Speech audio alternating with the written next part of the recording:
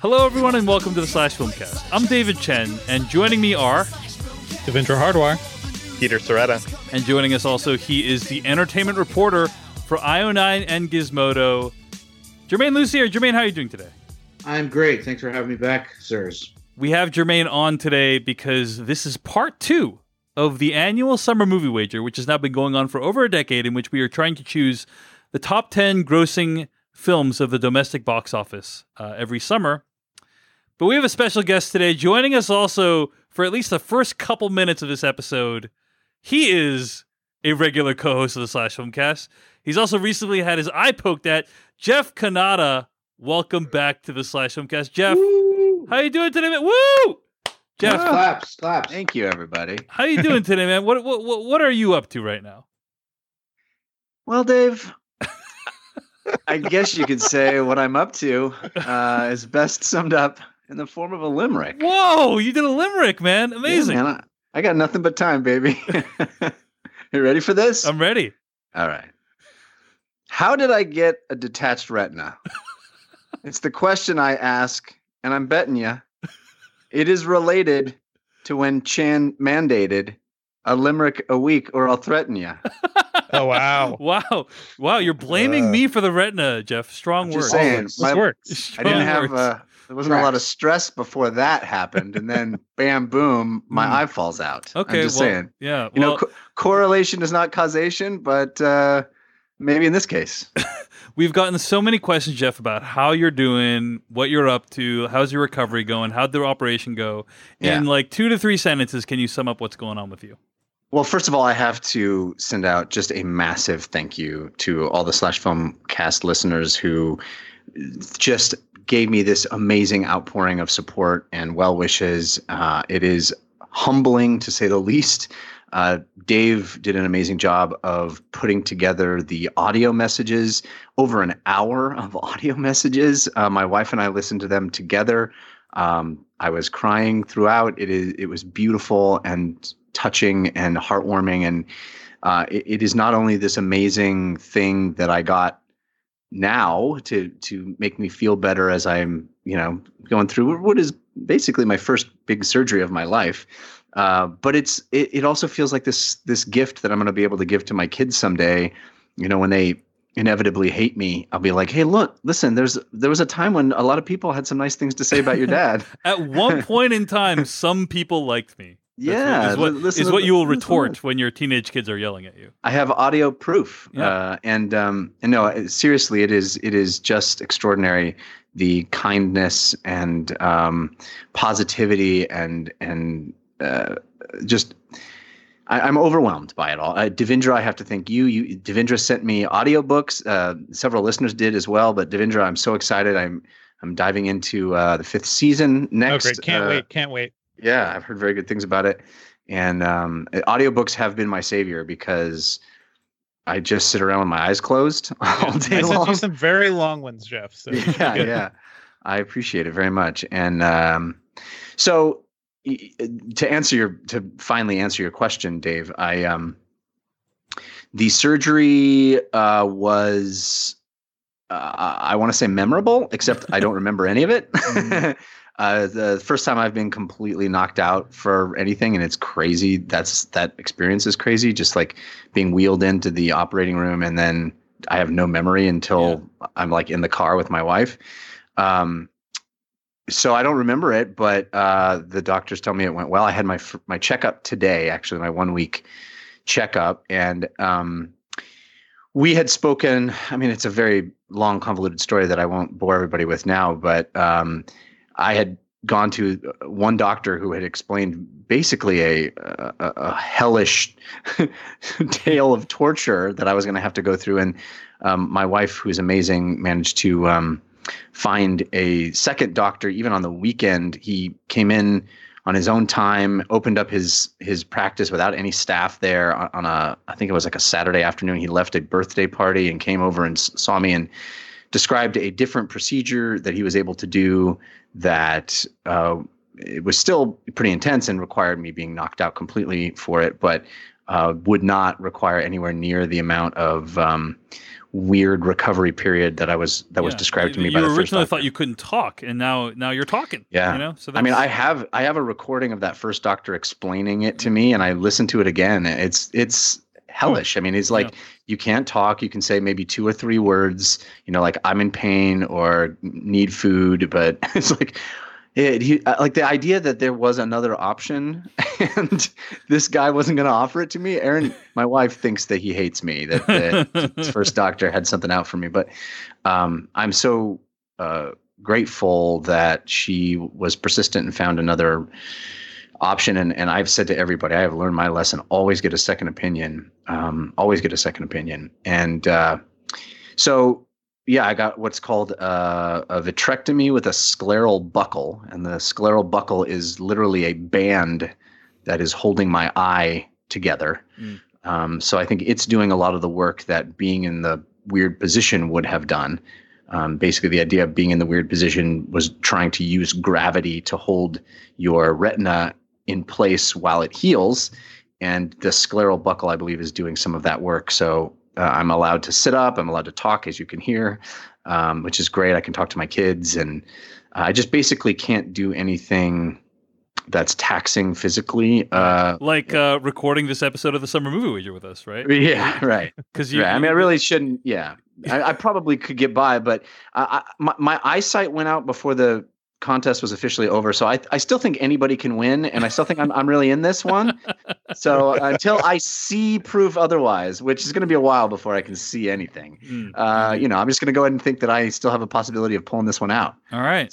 So Jeff, it sounds like you'll be still recovering for a couple weeks. Yeah. But that hopefully sometime in the next 2 to 6 weeks we can get you back on the show. Yeah. Yeah. I mean, I'm very much looking forward to being able to watch things. Like I said, all I'm doing is listening to stuff right now.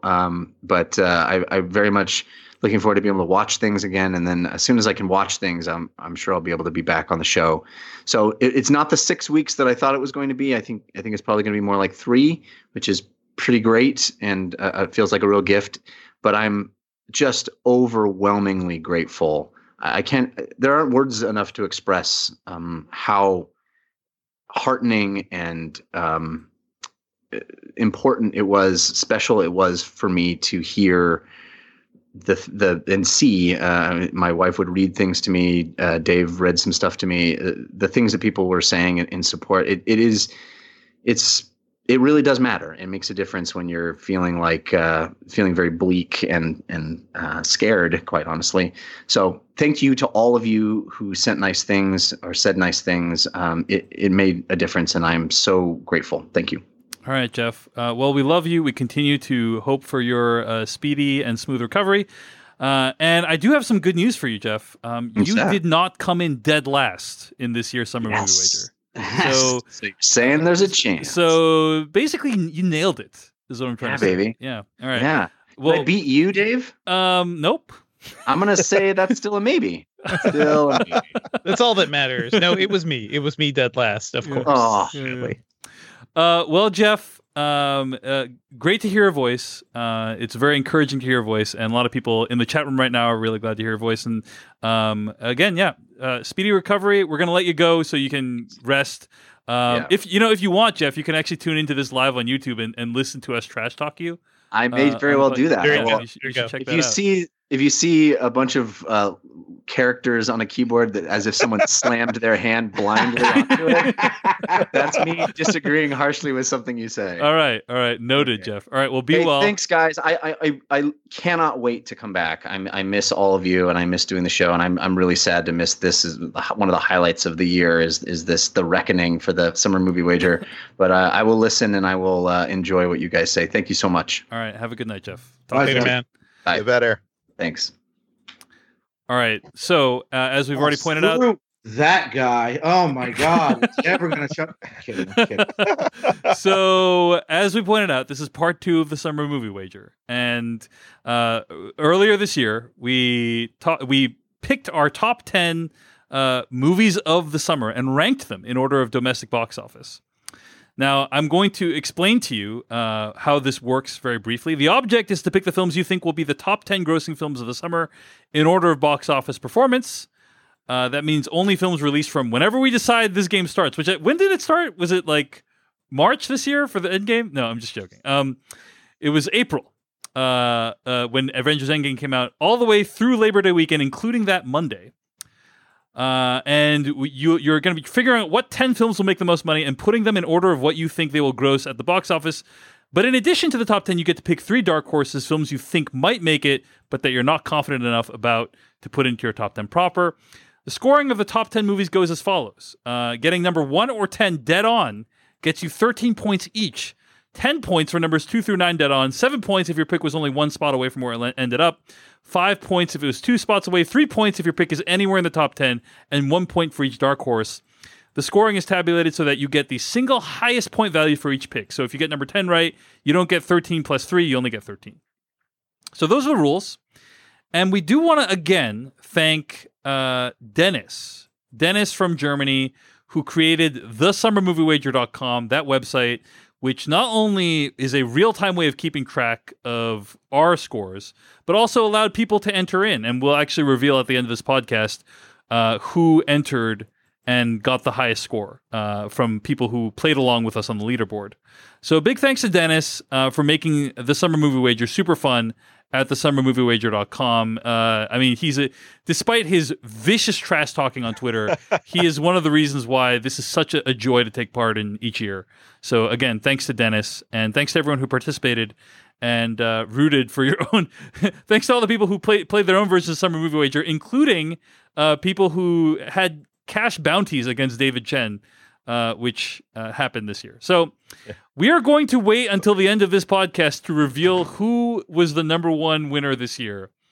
Dave, I know we're not going to reveal who the winner is, but I just want to say I'm on the summermoviewager.com right now, and I'm looking at the rankings here, and it says I have a 67% chance of winning. So I mean, I have good you good odds. You got good odds. That's how odds work. Yeah, that's how odds work. Definitely. Yep. I mean, it still says that, even though it's already been completed. So I think we really just need to fix that. We need to tweak that logic on the page, Peter.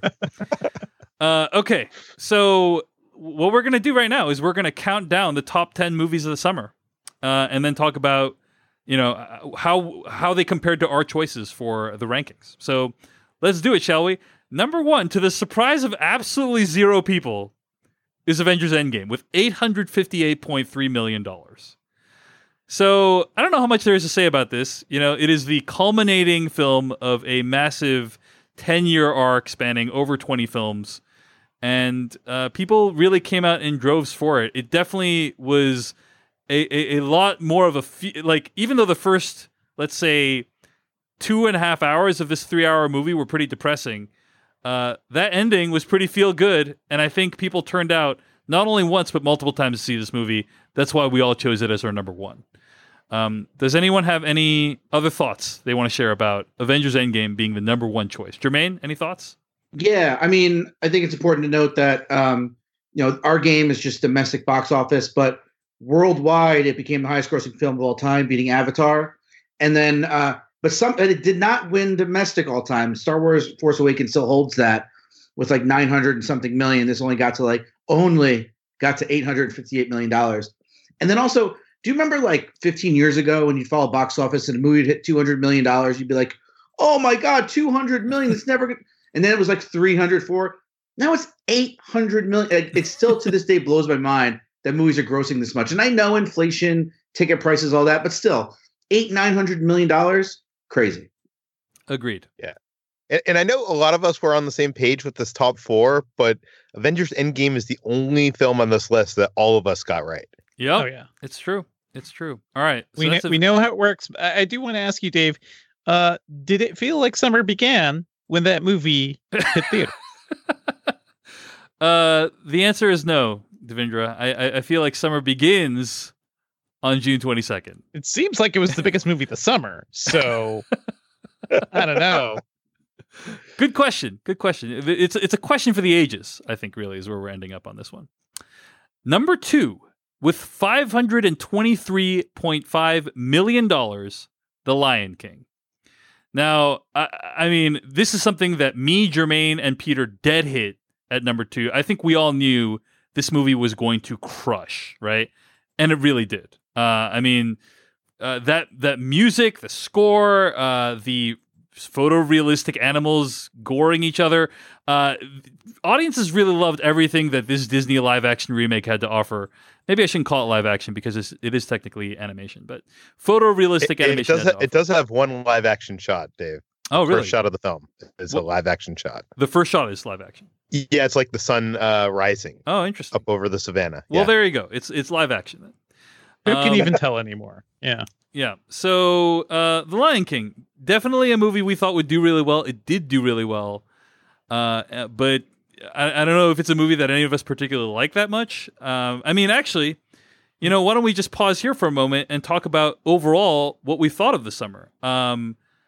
I thought it was a pretty brutal summer. I would say this is probably the weakest set of films I have seen certainly since we started doing the Summer Movie Wager, but possibly since I started podcasting. What do you guys think of that? As we get to the end of the summer, how are you feeling about this? But here's summer? the question, Dave. I can't even remember to the beginning of the summer, all the way in March or April or whenever that was. Like, did we expect that the summer was going to have good movies? Like, did it always disappoint us? do. Yeah, I think we always have hope, Peter. We always hope that the movies will be good.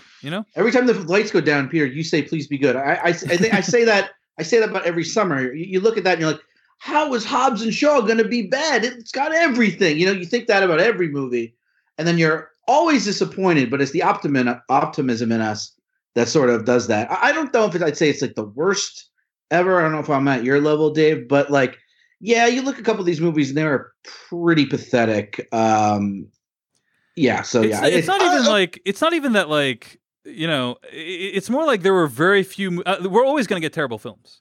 It's like there were very few movies that were great. Yeah, that makes sense. And I mean, but looking over the previous summers, I mean, last summer wasn't super great either. The year before, we had Wonder Woman, we had Dunkirk, and we had War for the Planet of the Apes. We'll always have 2017. So 2017, that's solid. Like, you always expect some movies to be bad, but there's at least a few movies that are going to be great. This year, I think there's only one movie on here that I would consider great out of the top 10. But I think there's like 5 out of the 10, Dave, or like 8 out of 10 movies. I mean, for you they are. For you they are, and that's cool. There's only one movie on this whole list that I would watch again. Put it that way. Wow. Secret Life of Pets 2. I know. Actually, no, you're right. Two movies. Okay. Avengers Endgame was pretty good, I would say. I quite enjoyed Avengers Endgame. So, but yeah, I thought it was a pretty rough summer, and I would also say that even though our scores were pretty solid this year, I think like none of us really predicted how it would end up. Like, one of us came pretty close, and that person's the winner. But like, some of these rankings are so out of the realm of what we thought would happen. Yeah, the middle of the pack is really different for everybody. I think we all love I love how when this happens other years, Dave, years where you win, you don't say this. Well, first of all, Peter, who's to say I didn't win this year? I think it's still anybody's game. Yeah. But I mean, according to the odds on the website, yes. But yeah, as Jermaine said, the middle of the pack, right? Like, everything between like 3 and 9, essentially, like, is a complete wasteland when it comes to our choices. So, anyway, overall, I didn't have a very positive impression. Sounds like Jermaine was more positive. Sounds like Peter was more positive. Fair enough. So, number 2, The Lion King, that made $523 million. Number 3, Toy Story 4, with $430.8 million. That's a movie that Jermaine, Peter, and I dead hit, right? And I think, Devindra, where'd you put Toy Story 4? You put it at number 2, right? Yeah. And I basically made the opposite decision. Yeah. You reversed Toy Story and The Lion King, that spelled my demise. Yeah, I mean, the fact that cost you dearly. Yes. the fact that you therefore got both of those wrong put us at the three of us, me, Peter, and Jermaine, at a big advantage when it comes to the top 3. But yeah, Toy Story 4. Jeff also did that as well. Jeff did the same thing. So I will say I am surprised by that result. I know The Lion King was a huge thing, but this movie is is the same movie. I'm surprised it's been 10 years since Toy Story. I feel like typically, especially when you have that long lead time between sequels, you tend to have like a bit of a buildup of anticipation and everything.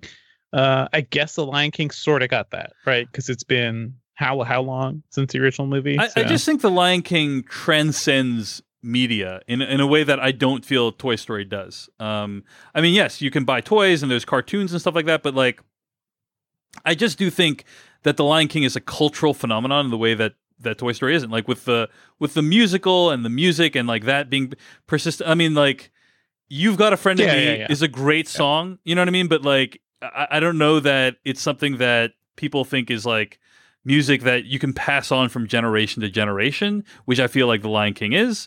How dare you, Dave? Anyway. How dare I would also argue that I think most people thought that Toy Story 3 was the end of that franchise, and they didn't think that Pixar could make like, a good Toy Story 4. What else can they do? Yeah.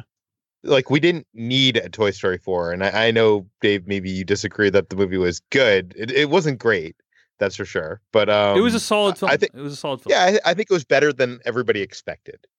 But, we didn't necessarily need a Lion King either, although I guess you could argue maybe that The Lion King was showing us something more than what Toy Story 4 was showing us. I'm sorry, Dave. That's what I was going to say. I was like, The Lion King was something that we've only really seen once before in the Jungle Book, and this took it to another level. I mean, Toy Story, when it came out in 95, was doing that, and that's why that is sort of transcended to this time, But like, if this was, it's almost like it was like Lion King 4, Toy Story 4 is Lion King 4. It's like, we've seen it already. Okay, the story is very, very good. You expect that from Pixar. But The Lion King gave you those visuals and a reason to go to the theater, right? Like you said, Hans Zimmer score, those big songs, that new technology. Yeah. I think all of those things kind of gave it that edge over Toy Story. Agreed completely, Jermaine. I think that, like, however you feel about the aesthetic decisions of The Lion King, which I was not a huge big fan of it, it was something new. Like, they were trying something new that hadn't really been attempted very often before. The Jungle Book is probably the closest, but I mean, whatever I have to say about how good The Lion King was as a movie, it was interesting to look at. You know what I mean? And not really good for emoting when you have photorealistic lions. But in any case, so Toy Story came in at number 3. Coming in at number 4 with $386 million, Spider-Man: Far From Home. Now, at this point in the list, I'm still looking pretty freaking solid, I have to say. Me and Jermaine dead hit numbers 1, 2, 3, and 4, right? I mean, yes, Jermaine, props to you and me for doing such a great job. Dead at hitting. But mostly me. Sorry. That's Book of Mormon. Yeah, Book of Mormon reference. Nice. Yes. But yeah, Spider-Man: Far From Home, I think we all, and Jeff got this at number 4 as well. Devindra, you were pretty close, I think, right? You ranked this as number 5. And so did Peter, right? Peter, you put this at number 5? Yeah. Yeah. I think my biggest mistake of this list is by far putting Detective Pikachu at number 4. I think that was just a bad idea. Yeah. Oh, you think? You think we told you that? You want to go back and listen to us telling you, just laughing about that? Was like the the Christopher Robin of this year. No, Jermaine, trust me. That is coming up soon. Okay. I assure you. But I think something that I said, right, when we recorded the original episode is Spider-Man Homecoming did really well. It made $334 million domestic. And the question you need to ask yourself, gentlemen, is has Spider-Man's popularity grown or waned since then? And the answer is grown. I mean, this movie made $50 million more money coming off the Avengers Endgame afterglow. But I think that also helped because it was almost like a sequel to Endgame in a way that it continued that story. Absolutely. Yeah. So you put it at number 4. It's almost like we factor that into our decision to put that at number 4, Peter. I overestimated millennials and their addiction to Pokemon. I'm sorry. Yeah. Now, Devindra had an interesting choice for number 4. He chose Aladdin. And he came far closer than any of us thought that Aladdin would be. Because Aladdin is actually number 5 with $354 million. This is something that I think like really caught a lot of us by surprise. I don't think any of us I mean, none of us dead hit Aladdin at number 5. We all got close, but yeah, no one dead hit. Peter came the closest. He put it at number 6. Also, I think Devendra put it at number 4. I mean, I think if you asked us to predict, would Aladdin, which is, basically a community theater version of the original animated film, like, would that movie make over $300 million? I don't think any of us thought, like, even at number 5 in the list, I don't think any of us thought this movie would make this much money, right? Like, you need to be over $300 million this year to be at that level. And typically, only the top 4 movies or so make over $300 million, right? And so the fact that Aladdin made $350 million was a huge shock. Any other thoughts on Aladdin being number 5 this year? I think you said it. I mean, I think it's just the shock of it. I mean, I'm one of the few people that I understand why people don't like that movie. Like, I just watch it in the nostalgic way, and it was like watching the original again. And I think that's what people felt the same way with like Lion King. I think it's basically the same movie. It's just, let's remake that movie that people love, and they'll go see it because they want to feel good again. But even knowing that, $350 million, $1 billion international, never would have guessed it coming from Guy Ritchie and Will Smith, like all the early talk about Will Smith's Genie, and you're like, oh my God, it's gonna be terrible, and it kind of was, but it kind of worked in the aesthetic. It all was like just this like balancing act that they just kind of hit for general audiences. Yeah. I mean, people seem to really love it. Good cinema score, possibility of a sequel. Yeah, Peter, what are you gonna say? I will say this: you were saying that none of us could have expected that the number 5 movie would make over $300 million. But I think on the podcast, I said I predicted that the top 6 movies would make over $300 million. And I was wrong about one of those films, which, or actually, I guess I was wrong about 2 of those films. But I was right. I was kind of close to that number. And we'll get to that film in a little bit. So, I mean, comparing it to 2008, right? Deadpool was number 4 at $324 million. And then, there is a huge drop-off, if I recall. Ant-Man and the Wasp was number 5 last year, and that movie only made $216 million, right? So I think we were all assuming, or at least I was assuming, that, like, there would be a big drop-off after number 4, right? After Spider-Man Far From Home, it'd be like $100 million less. And in fact, it was only like $30 million less. And then the huge drop-off happened after number 5 this year. So coming in at number 6 with $170 million this year, John Wick Chapter 3. This is the one that none of us had on our top 10 list. Nope. And 3 of us had, Jermaine didn't even have it on the top 10 list. I didn't have it as top 10. Peter, Jeff, and Devendra all put it as Dark Horse. This is the success movie of the success story of the summer, right? I mean, this movie made more money than the previous 2 films combined. None of us thought it would, like, even if you put it as Dark Horse, I don't think any of us thought it would make number 6, right? I don't think any of us thought it would make more money than Hobbs and Shaw, Secret Life of Pets 2, Detective Pikachu, Once Upon a Time in Hollywood. I'm very glad it made more money than Hobbs and Shaw. I will say that.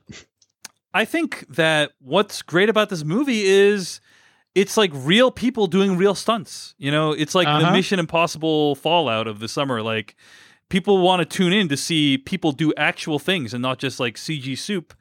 And they got it with John Wick Chapter 3. Like, yes, there's a bunch of CG, but fundamentally, you believe that's Keanu Reeves doing a lot of that stuff.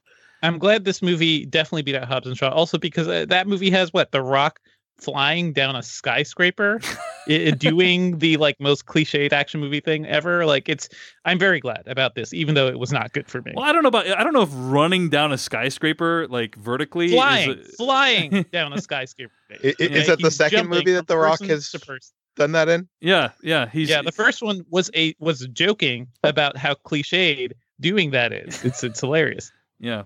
So I think the shocking thing here is that John Wick Chapter 3 almost doubled Chapter 2's box office. I don't think any of us could have anticipated. There was a lot of like home video lead-in, I guess. I think that was it. Like, people were ready. They were finally ready for the series, and they showed up.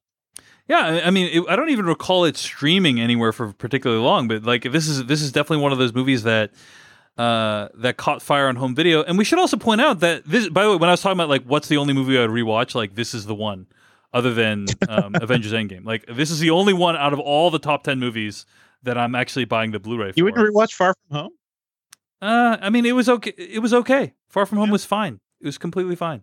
And But we know how you feel about I feel like if you do an MCU rewatch, Dave, you're not going to skip Far From Home. Yeah. I don't know if I'm going to do an MCU rewatch. We're done. We're never going to do that again. Okay, Peter. I mean, Peter, we've all spent over 50 hours of our lives watching MCU movies at this point. You know, like, do I really need to spend 50 hours of our lives? What'd you say? That was a good 50 hours of our lives. Agreed, but it's not like time. It's not a set amount of time that I feel the need to make into an even longer period. You know what I mean? Yeah. But yeah, it helped that John Wick Chapter 3 was a kick-ass movie. Jermaine, what do you think of John Wick Chapter 3? I honestly wasn't a fan. I liked the first two better. I thought they kind of dropped the ball on a lot of the mythology stuff that I was really looking forward to, and the whole premise where it was like, oh, it's gonna be John Wick against everybody. Then it was John Wick against everybody for 30 seconds. Then he flew off into somewhere to find some Deus Ex Machina guy who gave him a thing. So I didn't love it. I'm glad it did really well. I think it also had to do, we're in this kind of like, I guess the word is Keanu-sance, you know, that everybody's got, largely in part because of the $170 million John Wick 3 made. But he was going to always be my maybe, Bill and Ted, blah, blah, blah. But I think video game, like it's all over the place. Yeah. He just huge. And so I didn't love it. I'm very surprised. Like I said, it didn't even make my dark horse. But I like when these movies do that because maybe now Warner Brothers or Sony or somebody will be like, you know what? Like the people will turn out to these like $70 million action movies, you know, like it doesn't have to be Hobbs and Shaw, which probably cost $250 million, you know? Yeah, I mean, here's the thing. I actually agree with you, Jermaine. I thought it was a pretty weak as a film. The problem is the action scenes are so exceptionally executed. You know, like the knife scene is just. It's just I've been watching action movies for a really long time, and I thought like, oh, you can't really show me anything new anymore. Like everything I've seen is like a variation of something else. And I was like, when I watched that knife scene, I was like, I can't remember the last time I've seen anything like this before. So I thought it was the action scenes are so incredible in the movie, and it really gives you your money's worth. You know, when you're going to see this movie in the theater. So, John Wick Chapter 3, really fun movie. All right, coming in at number 7 with $159 million, Hobbs and Shaw. So, Jermaine, you came the closest with this. You got 7 points for it because you originally had ranked Hobbs and Shaw as your number 6. I think I'd ranked it as my number 9 along with Peter. Devindra ranked it as number 10. Jeff ranked it as number 5. And this movie did fine. I mean... I think they definitely expected more out of it. I mean, it's been much bigger internationally, but again, that's not our game, which I'm fine with. That sounded like I didn't care. I kind of like just keeping it domestic, but I mean, I put it so high because I mean, look at the box office of all the other Fast and Furious movies. You know, they've done so well. It was coming out in that late summer, not a lot of competition. We've seen movies like Guardians of the Galaxy come out in August and like basically blow away the competition. So I really thought I was going to do that. I think it just comes down to the reason that you realize like, no, the Fast and Furious movies, it wasn't that name. It was the multicultural essence of them, you know? And I think that cast, as opposed to, you know, two big burly guys punching, you know, and remaking Tango and Cash with more money, it was just fine. Like I love the Fast and Furious movies and I disliked this movie. But I think audiences would turn out and they did. And I was close but I think I'm frankly surprised that it didn't make more money. Are you saying that the Fast and Furious movies are about family? Is that what you're trying to say? And that it's not profitable to break up the family? I'm saying #family. The Fate of the Furious was the 8th Fast and Furious movies. That movie made $226 million. This movie is looking like it's going to wrap up around, you know, 159, 160 or so. That is a big come down from the last Fast and Furious movie.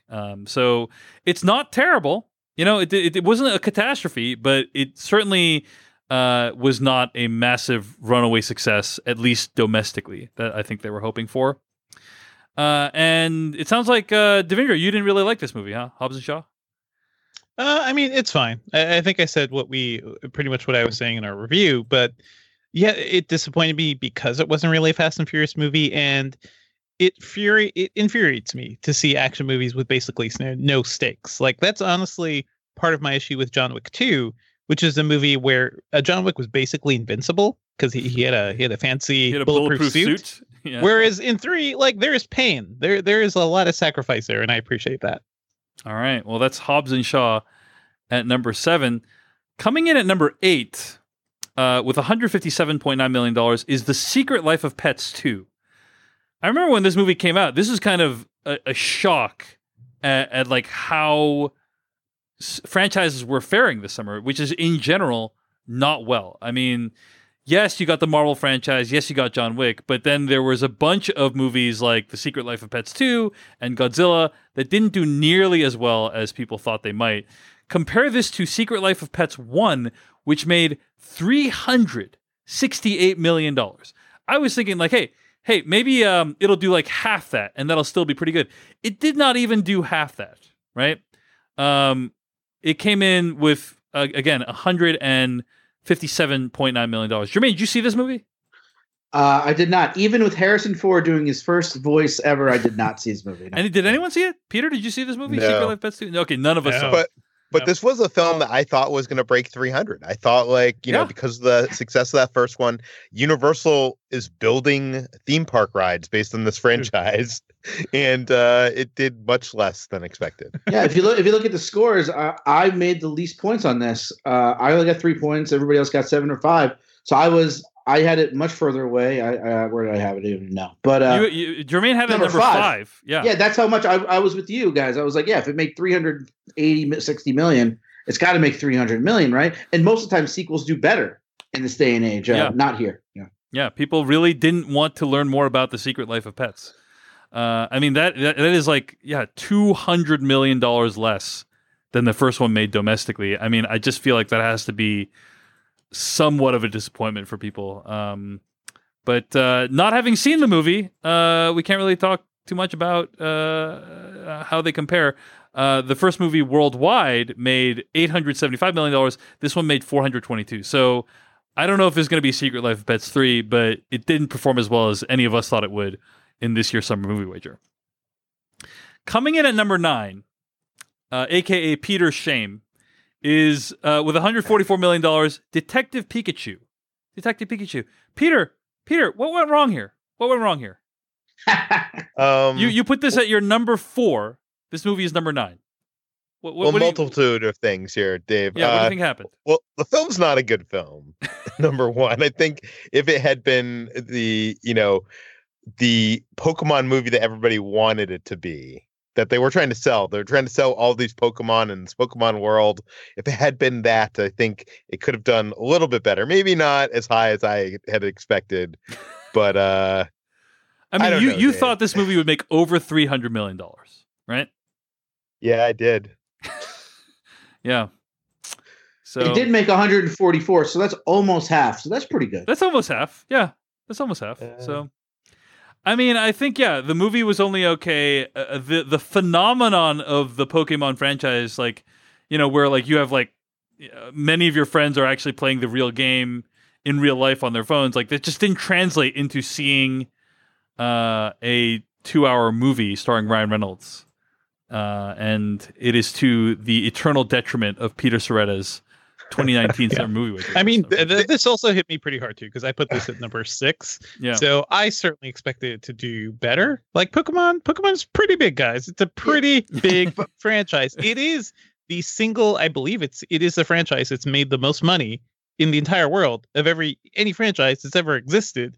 So yeah, I'm surprised by this. I'm not sure what the deal was. I think maybe the deal might have been if the movie was better, of course, but also like maybe that $144 million are just the Pokemon fans, or still like the diehards. The movie didn't cross over. You know what I mean? Like nobody like who was a Pokemon fan told their friends like, "Oh, the movie's so good. Why? Because I really connected to it. It really made me laugh." No, it was like, "Oh, I loved seeing Bulbasaur or whatever the heck their name is." You're like, so like, why am I going to pay $15 to see Charmander? And you're like, because he's awesome, and that nobody cared. Like, careful, Jermaine, you're flexing your Pokemon knowledge a little too much. Those are the only 3 I know. This is literally the only 3 I know. Oh, and Pikachu because it's in the title.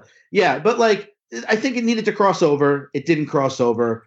And I think Peter probably that. I mean, they needed to do that for him to make that kind of money, and it just was not even close. Yeah. Well, let me say this though: as much of a blunder as this is, and I know we don't know who won or lost, other than Jeff. But or who did we say revealed? Vendor? I don't know. Whatever. We Getting off light here, by the way. I mean, if he's listening or not, we gotta bet. Yeah. So.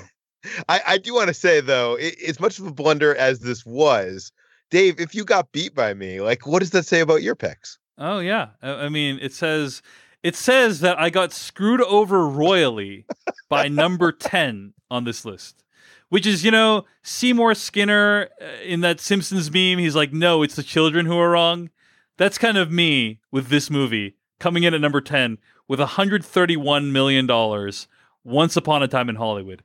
This is the movie that completely fucked my list. Because if this movie had not landed in number 10, I would have won the summer movie wager this year. Yeah, it's a shame it was so good, right, Dave? Yeah. No, it's not. I actually really didn't like the movie, and this is like Peter. You remember, like when I walked out of this movie, I was like, dude, I have gotten this summer movie wager sewn up, baby. Like, there's no way this movie that's 2 hours and 40 minutes long.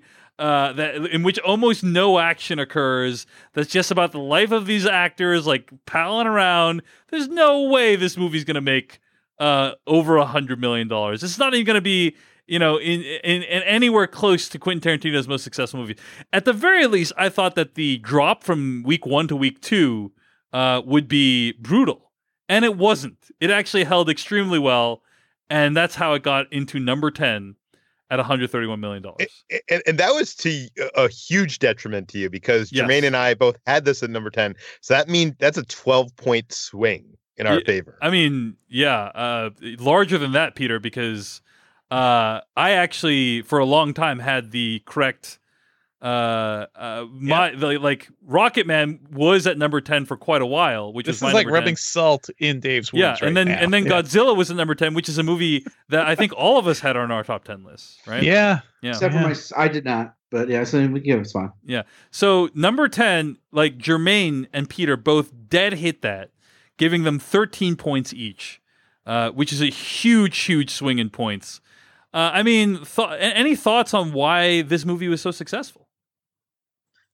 Adults needed a movie this summer. Like, look, you said it's a bad summer, and I agree. And I think the best movies weren't movies they could see in theaters, their local AMC or Regal, except for Once Upon a Time in Hollywood. It's something that people wanted to talk about. It was the only movie this summer, really, maybe besides Endgame, that like you wanted to discuss afterwards, and people had theories about. Like it was a conversation. You had to see it to talk about it.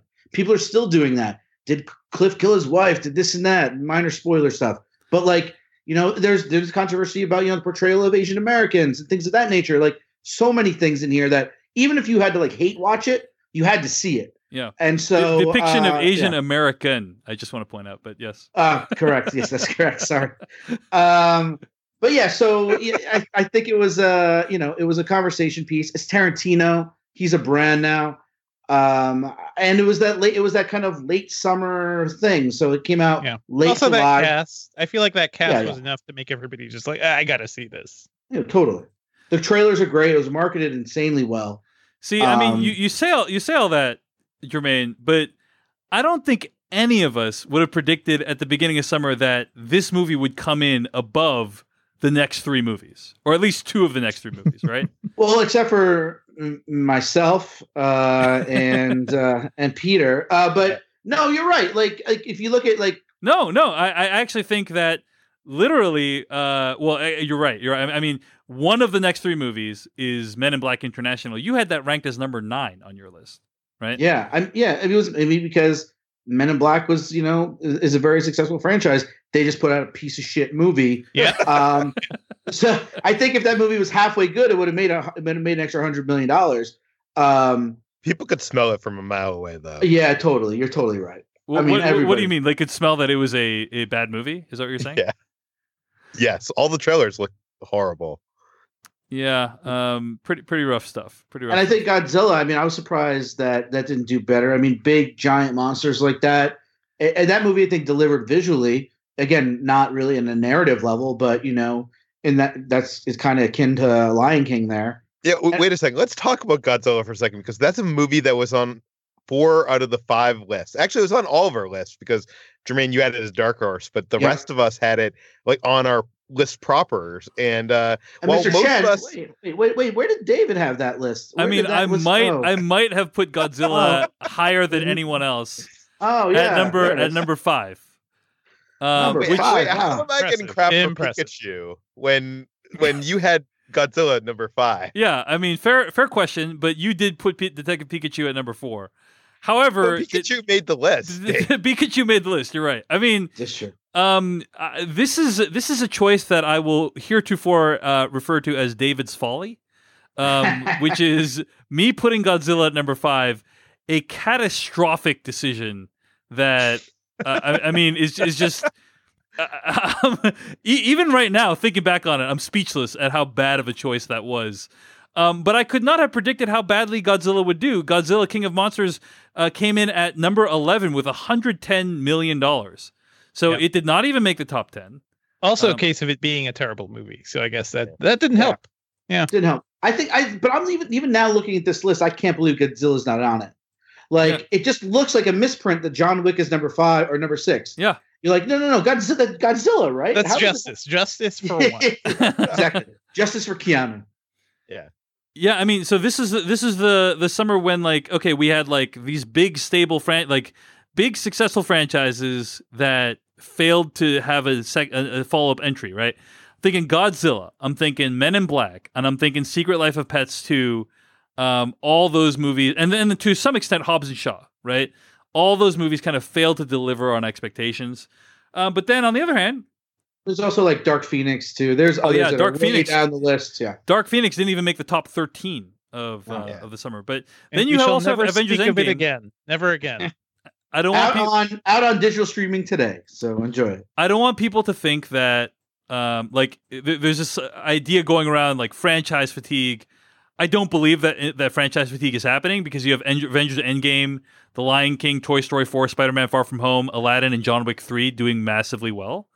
That does not indicate franchise fatigue to me. That indicates that some franchises have fatigues, others are doing pretty successfully. So Godzilla, King of Monsters coming at number 11 with $110 million. I will say this. Out of all the sequels and franchises you listed, Dave, Godzilla 2 was the only one that looked like, from the trailers, looked good. And I don't know why people didn't show up. Like, it had Millie Bobby Brown. It had, like, I don't know. It just feels like the trailers sold it well. Right. I don't think we can take credit as critics or maybe it's the bad buzz on social media and stuff, just as a whole. I guess, maybe it just felt inessential. I guess because if I'm to speculate, maybe it's because out of all the characters in all of the movies that we've discussed today, Godzilla probably has the least personality. I'm just gonna put that out there, right? Like that, think of all these movies. Think of like every character in all the movies. All of them have like really clear personality. Some of them are super charismatic. Godzilla, I mean, I value his personality. He's an introvert, late bloomer. Very generous. He spawned a pretty big franchise of movies driven by his personality. But yeah, I guess in America we never really got the cool Godzilla, right? Yeah, that's what I'm But saying. I also think, and I think like Peter mentioned, Millie Bobby Brown. The fact that she's the first name that comes out of your mouth for this movie, it kind of says a lot. Like I agree. But this was the summer of Stranger Things 3, and that was such a huge cultural thing. Like I don't know. Well, for 3 days it absolutely was, and then, but then after that, Kyle Chandler, Vera Farmiga, Tywin Lannister, right? O'Shea, Ice Cube's son. Like that was like it, and like you were like, I think maybe there's your Godzilla and Rodan and all these guys, they should be the stars, but I don't think they are. I think, like you said, maybe he's not as big a star, Godzilla, as Warner Brothers thought. Yeah, and there's a difference between whether someone will tune into you on the app that's on their TV and watch Stranger Things, or whether they're willing to bring the whole family out, get babysitters, and shell out the cash to go see a movie that you're in. I think there's just very few actors on Earth today that can open a movie, right? Oh, don't get me wrong. I don't think Millie Bobby Brown can open a movie, but I feel like usually if the marketing is good, you get the butts in the seats. Do you know what I mean? Like, yeah. Even like, the Transformers movies, they can have like bad reviews one after another, and still the trailer is awesome until the fifth show up.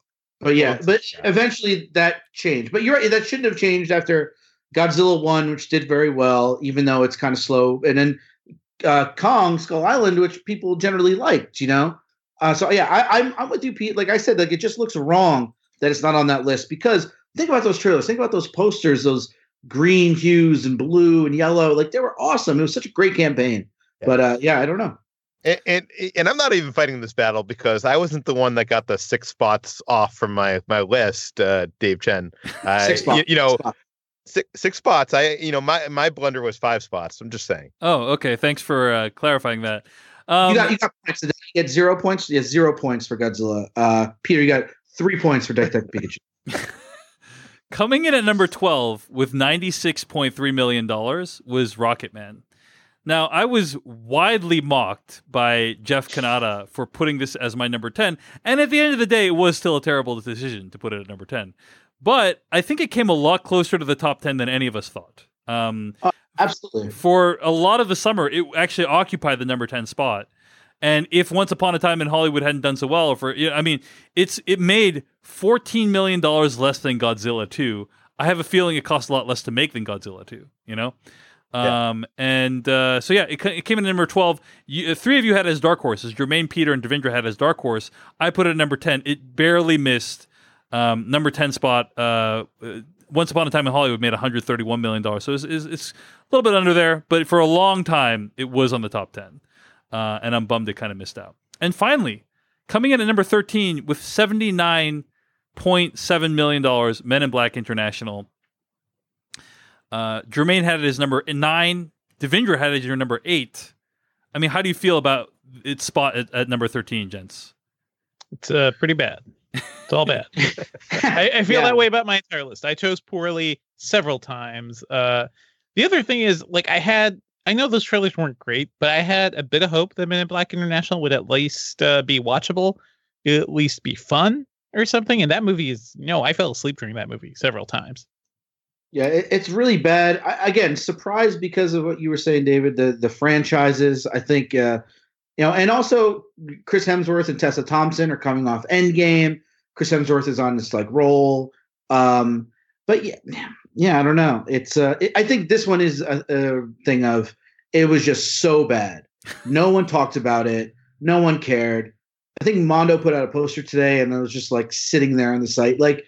It's one of those things that you're like, who cares about this anymore? It's a fun franchise, a fun world that they just kind of did not have a core idea for. All right. Well, that was number 13. Again, Jermaine and Devindra had that as number 9 and 8, respectively. And Peter, me, and Jeff had it as a dark horse. So, gents, we got to talk about all the choices we made that didn't make it into the top 10 at all, right? And we've already referenced some of them. I think the biggest one probably would be Dark Phoenix, right? Devindra, you put that as your... did you put that anywhere, actually?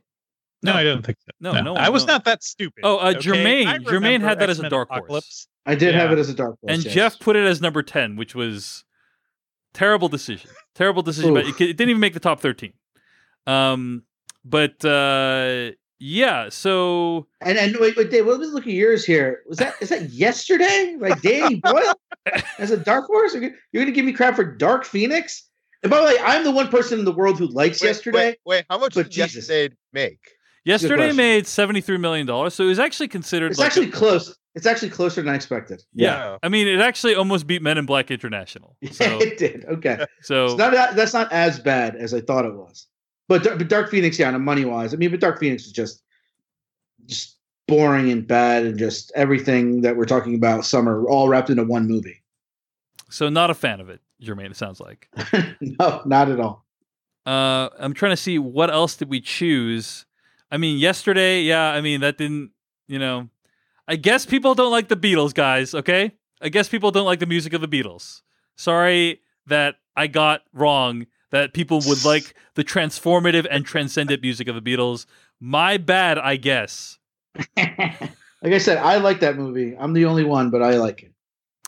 I think that's about it in terms of like things we chose that didn't make the top 10, right? I will say this: it does seem like the average score for this year. If you look at like the full rankings, which you can see on the summermoviewager.com site, is about like 60, and we all did about average, if not better than average. Yeah. So I have some stats, but I guess since we've talked about our top 10s to the extent that we're going to, we can reveal who the winner is, right? Let's talk about what our final scores were, final tabulations. Jeff Kanata had 57 points. Devindra, how many points did you get? Very low. Let me go back to my tab. It's not good. My tab is somewhere far away. Where are we? It's not good. 56. 56. Jeff beat you by 1. Yeah. So as much as I would like to make fun of Jeff's list, clearly it was superior to mine. Clearly. Looking back, Devindra, do you have any like greatest regrets about your top 10? My guess is probably I've had a few, Dave. I've had a few. Certainly I should have gone with Lion King at number 2. Like, certainly I should have done that. And, choosing Men in Black International number 8 didn't do you any favors. Yeah. Not great. Detective Pikachu, probably a little too high. Godzilla shouldn't even be on there. Like, yeah, there's a lot of things. All right. Well, I came in at number 3 this year with 66 points. I dead hit numbers 1 through 4. And until 2 weeks ago, I was winning this thing. And unfortunately, Once Upon a Time in Hollywood really took down my list. Yeah. It was really targeted at you specifically, Dave. I mean, it took down my list as fast as Cliff Booth took down Bruce Lee in the movie. You know how Dave went out and bought a theater for Crazy Rich Asians? Crazy Rich Asians? Yeah, I did that for this movie, Once Upon a Time in Hollywood. Oh, yeah. Just so I could take down Dave. I mean, guys, in retrospect, so many mistakes were made. Not putting John Wick in my top 10. I could not have possibly predicted he would do that well. Putting Godzilla at number 5. Putting Rocketman at number 10. I mean, I do still think I am the best person at playing this game, but sometimes even the champion can make some mistakes, critical, fatal, unforgivable mistakes. And that is what happened this year, unfortunately. Coming in at number 2 with 76 points, Peter Serretta. Peter, how do you feel about your list? I actually feel pretty good about my list. I mean, up until even today, I had a 67% chance of winning for some reason. And I mean, Detective Pikachu, I thought was gonna burn me a lot harder than it did. Yeah. That is a big problem on my list, but I do wish I hadn't put Godzilla on my list as well. But I think those are, if I had those two things in the right order, I think I would be killing everybody on this list. In another alternate reality. If only, Mr. Serretta, the staying power of Jason Statham and Dwayne "The Rock" Johnson wasn't as strong as it is, you would have won. But this weekend, Hobbs and Shaw eked by The Secret Life of Pets 2, giving me a total of 78 points, and I am your 2019 champion. Congratulations, Jermaine. Thank Congratulations. you. That's me clapping. Thank you so much. I appreciate that. Yes. Yeah, with 78 points, Jermaine Lucier is the champion of this year's Summer Movie Wager. So the big comeback, yes. A few things we need to point out. Wait, so how many millions of dollars was that? Like $2 million? It's like a little over $2 million was the difference between you winning and me winning. Yes. So this year is like set a lot of records. First of all, we do want to give a shout out to the listener who came in first on the leaderboard. His name is Dial. And he says here, quote, I'm a simple guy from Puerto Rico stuck in Indianapolis, Indiana. Thank you very much. Wishing the best for Jeff and his recovery. Thank you. End quote. So congrats to Dial for ranking number 1 on the leaderboards. By the way, It's closer than I thought. It's 1.3 million. Yeah. Oh, perfect. So he got Dial got 91 points, which is way higher than any of us. Crazy. We should point out that of all the players that entered on the leaderboard, Jermaine Lucier came in 94th out of all the players. Peter Serrata came in 174th. I came in 988th. Yeah, baby, top 1,000. And Jeff Kanata came in 2,533rd, with Devendra Hardwar coming in 2,711th. There we go. So It's still surprising to me with we had 4,000 entries to this year or something. Mm-hmm. And no one got the top score. The top score would be 106 or something. No one got all 10 of them correct, you're saying? Yeah, no one out of 4,000 Yeah. entries, not one person got the exact 10 correct. Yeah, the main Dial got 1, 2, 3, 4. He got 7 right. Only 7 out of the 10 he dead hit. Everything else was close. He had John Wick on his list, but he had it at number 9. Yeah. So he didn't think that much of it. And he only won by a point. There was a couple people there right at 90. But yeah, that's a great point, Pete. You would think just the odds of it all, somebody would have hit this random 10 movies. We got of the 10 movies. We basically had 13, 14 of them. We picked the 10 out of 14. Whatever. I'm losing my train of thought. Anyway, it's weird. It's like that statistic that basically there's never been 2 chess games played that are the same. In the same way, no one has chosen the top 10 movies exactly for some reason. Anyway, so yeah, okay. So a bunch more statistics I need to say. Again, huge thanks to Dennis from Germany for providing these. So the global leaderboard had 4,169 entries, and it is the first time that Jermaine Lucier has won the summer movie wager. So congratulations, Jermaine. Officially, Wow. I won on paper 7 years ago before I was on the podcast. So Were you playing since the beginning, Jermaine? no, I played. No, it was not. But the year before I played for real, I would have beaten Dan Trachtenberg, but I, of course, didn't. We didn't have Dennis's amazing website. Otherwise, I'd have the receipt. But Yeah. no, this is my first. This is my first year, and I'm very, very happy to finally win. And not only is it your first time winning, Jermaine, but you are now leading the all-time ranking for most points ever for anyone who's entered on the podcast, with 78 points. So congrats on that. That is going to be the number to beat for next year, 78 points. You dead hit 5 choices, right? Avengers Endgame, Sure. Lion King, Toy Story 4, and Spider-Man Far From Home number 1 through 4, and then you dead hit Once Upon a Time in Hollywood. In general, it was a very high-scoring year. The sum of all of our points is higher than in any previous years that we have played, specifically Peter, Jeff, Devendra, Dave, and Jermaine. And Peter, your score is I was going to say, Dave, can I say one thing before you tell me my score? Yeah. I just looked, and in 2017, Jermaine and I, if we had that score in that year, we would have been number 1 and number 2 of all the 2,000 people that entered. So we got exceptionally high scores this year. Yeah. Tell them this that you're about to say. Well, I was going to say Peter's score from this year is the second highest all-time score from anyone who's participated, 76 points. Thus, if you had entered with this list any other year, you would have won. But alas, you had to go up against freaking Jermaine with beginner's luck here. I will beginner's luck. I will say 3 people will get this reference.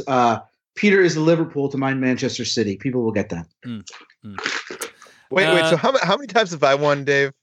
I am not sure, but I do know that this is the first time that we've been doing this on the Slash Filmcast where none of the normal hosts from the Slash Filmcast won.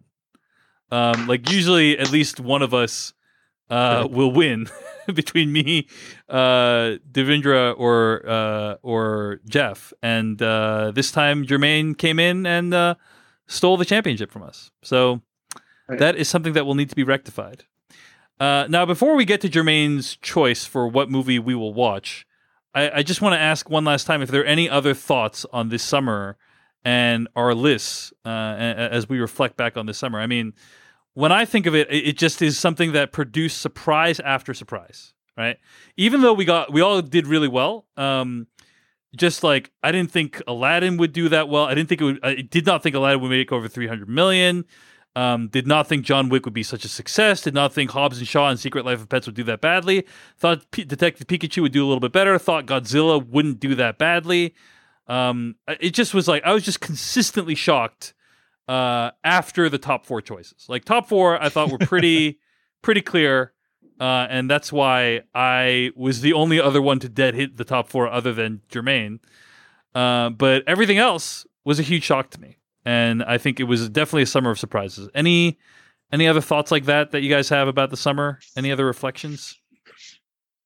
I think the important thing to winning as a champion. No, I think it's that number 10. You got to hit number 10. Like, I think if you look back, maybe Dennis can compile it. I'm sure hitting number 10 is a key factor in winning this. Because it is so hard. It's so difficult. That's 10. The hardest one for sure. Number 1 is so much easier to hit. Yeah. It's absolutely. The top ones are always easy-ish. You know, I mean, even I don't mean this as a thing. Even Devendra, who came in last among us, got those 4 movies, just didn't get them in the right order. You know what I mean? Like, he knew what the 4 top movies were going to be. We all did. It was just a matter of hitting them right. But that 10 is so hard. And like, yeah, I mean, I put Once Upon a Time there. I honestly don't remember my exact reasoning for doing it. I think I probably touched on it a couple minutes ago, but yeah, that's the key. And that's why Peter was right there with me the whole way. Yeah, I mean, Peter also chose Once Upon a Time as his number 10, and definitely proved to be a fateful decision for both of you. But yeah. So Jermaine Lucier, we agreed that at the end of this episode, whoever the winner would be would choose one film or TV show under 3 hours long that everyone else would be compelled to watch, and then we'd all come back and record a podcast episode about it sometime before the next Summer Movie Wager. Yes. You have chosen that thing. All right? Yes. What is... I'm fearing that I'm going to finally have to watch High School Musical. What is the thing that you've chosen? You know, I now that you said High School Musical, I kind of want to switch it to that. I'm not going to. Yeah, thanks for giving me ideas, Peter. Thanks. No, that's a good idea. No, because honestly, you guys would be like, "Oh, that's fine." Like you're like, "It's cute." I get that. No. We're going for pain. I'm going to read something for you. This is on the Wikipedia of this movie. Jermaine's going to be a cruel king. You're drunk. Going all God of Egypt. You're all drunk with power. Oh yeah. As of June 20, this is from the Wikipedia of this movie. Oh my God. As of June 2015, based on 105 reviews collected by Rotten Tomatoes, Blank has received an overall rating of 10% with an average score of 3.1 out of 10. The site's cynical consensus reads, another teen comedy with little on its mind but moving to the next gross-out gag. Blank strains for laughs and features grating characters. On Metacritic, the film owns a 12 out of 100 based on 28 critics, meaning quote-unquote overwhelming dislike. A few critics noted the dialogue as a positive, but not sufficiently good to warrant attention. This movie opened at number 11 at the box office with $2.7 million, the 11th highest grossing opening film of its weekend, and lasted only 2 weeks in theaters before closing February 14th, 2002, with a domestic total of $5.2 million. Can we try to guess what it is, actually? No, it'll take too long. It's trust me. But I will say this about that movie. Out of all those things, please tell me you like this movie. I love this movie. Okay, all right. Okay. That makes it worth it. I love this movie. I didn't just pick a bad movie for the sake of bad movie. It's a bad movie that I love and have personal connections with that we will get into when you guys all watch it and despise it. This movie is the 2002 Dewey Nicks masterpiece, Slackers, starring Jason Schwartzman, Devon Sawa, Jason Segel, and Jamie King. I've seen this. Oh my God. My God. Gordon Freepan is in it. My God. Oh, man. This is a wonderful film. 86 minutes, so that's really easy in and out. It is available for rent on Amazon, and I think there's a link to watch it for free that I could share with you guys. That's a legal way, not like a YouTube. I of course have not Blu-ray. It's not available on Blu-ray. I have the DVD. It's too good for Blu-ray. It's too good. The budget was $14 million, and yes, it did gross $6 million. So it was not a success, but it is the weirdest, creepiest little movie with these flashes of brilliance that you're like, why is this in? Oh, never mind. It's over. And that's Slacker. So yes, we will convene sometime in the future to discuss Slackers. And honestly, I've been wanting to talk about Slackers since I saw it in college. And so to discuss it with you guys will be absolutely amazing. A dream. Well, I will just quote the words of one of my favorite characters, Tyrion Lannister. Jermaine, I will hurt you for this. I don't know how yet, but give me time. A day will come when you think yourself safe and happy, and suddenly your joy will turn to ashes in your mouth, and you'll know the debt is paid. So that's Dave, how I you feel. do realize this is karma, right? Yeah, of anybody, you cannot complain. So the choice that Devindra made, that Jermaine made, is the mercifully short 86-minute movie Slackers, which is available to stream somewhere. It's also available to buy or rent. That will be a future episode of this podcast. By the way, not to be confused with the Richard Linklater film Slacker. Yes, which is a good movie. which is a good movie. No, A good This movie. is the sequel, Slackers, not directed or in any relation to them. I will say, by the way, the rules for the winner, right, is a piece of 3-hour media, right? Under 3 hours, yes. Under 3 hours. If your thing is so short that's under 3 hours, I wonder if a future rule is maybe throw another thing in there, another super short movie. No, we're not doing that Yeah? right now. We're not Yeah? doing It that right doesn't have to be right now. It could be a future Next year. thing that we Next vote year. on. But I think Slackers is just what the doctor ordered. now. All right. Thus, I can just think of like all the movies, the great classics that would be great / filmcast episodes. And Yeah. that will never be, but there will be a Slackers edition of / filmcast. you know, like there's so many movies. I'm beaming with glee right now. Like I was talking to Dave over the weekend about how like the Matrix retrospective would be good. Like you know, like with Guys can with do that Mission whenever you want. Impossible. That's What? let's do it. You should do that anytime. Yeah, But this- Slackers only happens once in a lifetime. There's so many movies that we haven't reviewed in the / filmcast, like, you know, Taxi Driver or Casablanca or Apocalypse Now or Singing in the Rain. But it's going to be Slackers. It's going to be Slackers. So, and we better all start getting used to that idea. Well, anyway, that's going to bring us to the end of this week's episode of the / filmcast. Thanks for playing along with the Summer Movie Wager this year. Thanks to Jeff for stopping by, telling us he's doing okay. And thanks to Dennis for making this Summer Movie Wager a rip-roaring time, as usual. Thank you, Dennis. It's the thank you, best. It makes it Dennis. so much more fun. I love it. And thanks to Jermaine for participating and winning, getting the all-time greatest score and choosing Slackers as Yes. the movie we'll only to watch. Yes, I am. I'm very, very happy, and I look forward to defending my title next year and getting at least 2 more podcasts where I can shit talk until we're here next year. And I'm like, oh God, why did I pick blah blah blah? So I know that the joy is short lived, but I will enjoy it while I have it. You can find more episodes of this podcast at /filmcast.com. Email us at /filmcast@gmail.com. Our theme song comes from AdamWarrock.com. Our spoiler bumper comes from filmmaker Kyle Hillinger. And this episode was edited by Beatty Zhang. Stay tuned to hear what we'll be discussing next week. In the meantime, Jermaine Luce here. Where can you find more of your work on the internet? You can find me watching Slackers all day, every day. Also writing on io9.com and on Twitter and Instagram at Jermaine Lucier. How about you, Peter Soretta? You can read me at /film.com. I do a daily movie news podcast called /film Daily, which if you like hearing about movie news, subscribe to that on your local podcast app. And I've been running a YouTube channel that mostly is us going to movie and theme park events. But if you want to check that out, go to youtube.com/ordinary adventures. Devindra Hardawar? Or you can find me on Twitter at Devindra, and I write about tech at Engadget.com. We're also going to be bringing back the podcast there soon, so keep an eye out for that. I host a show where every week I interview someone really interesting, a filmmaker, artist, or writer. You can check that out at culturallyrelevantshow.com. It's called Culturally Relevant. Get an Apple Podcast or wherever your podcasts are downloaded.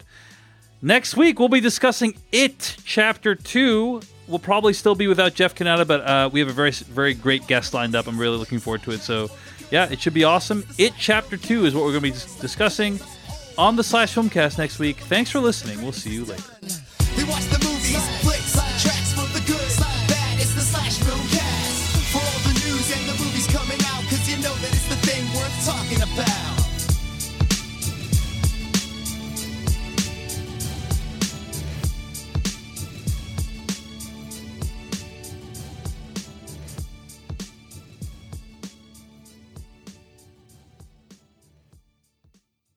Amplify your career through training and development solutions specifically designed for federal government professionals. From courses to help you attain or retain certification, to individualized coaching services, to programs that hone your leadership skills and business acumen, Management Concepts optimizes your professional development. Online, in person, individually, or groups, it's training that's measurably better.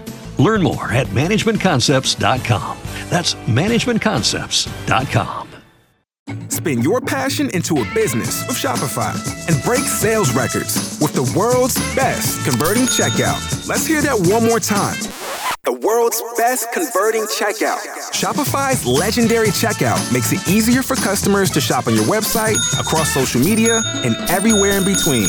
Now that's music to your ears. Any way you spin it, you can be a smash hit with Shopify. Start your $1 a month trial today at shopify.com/records.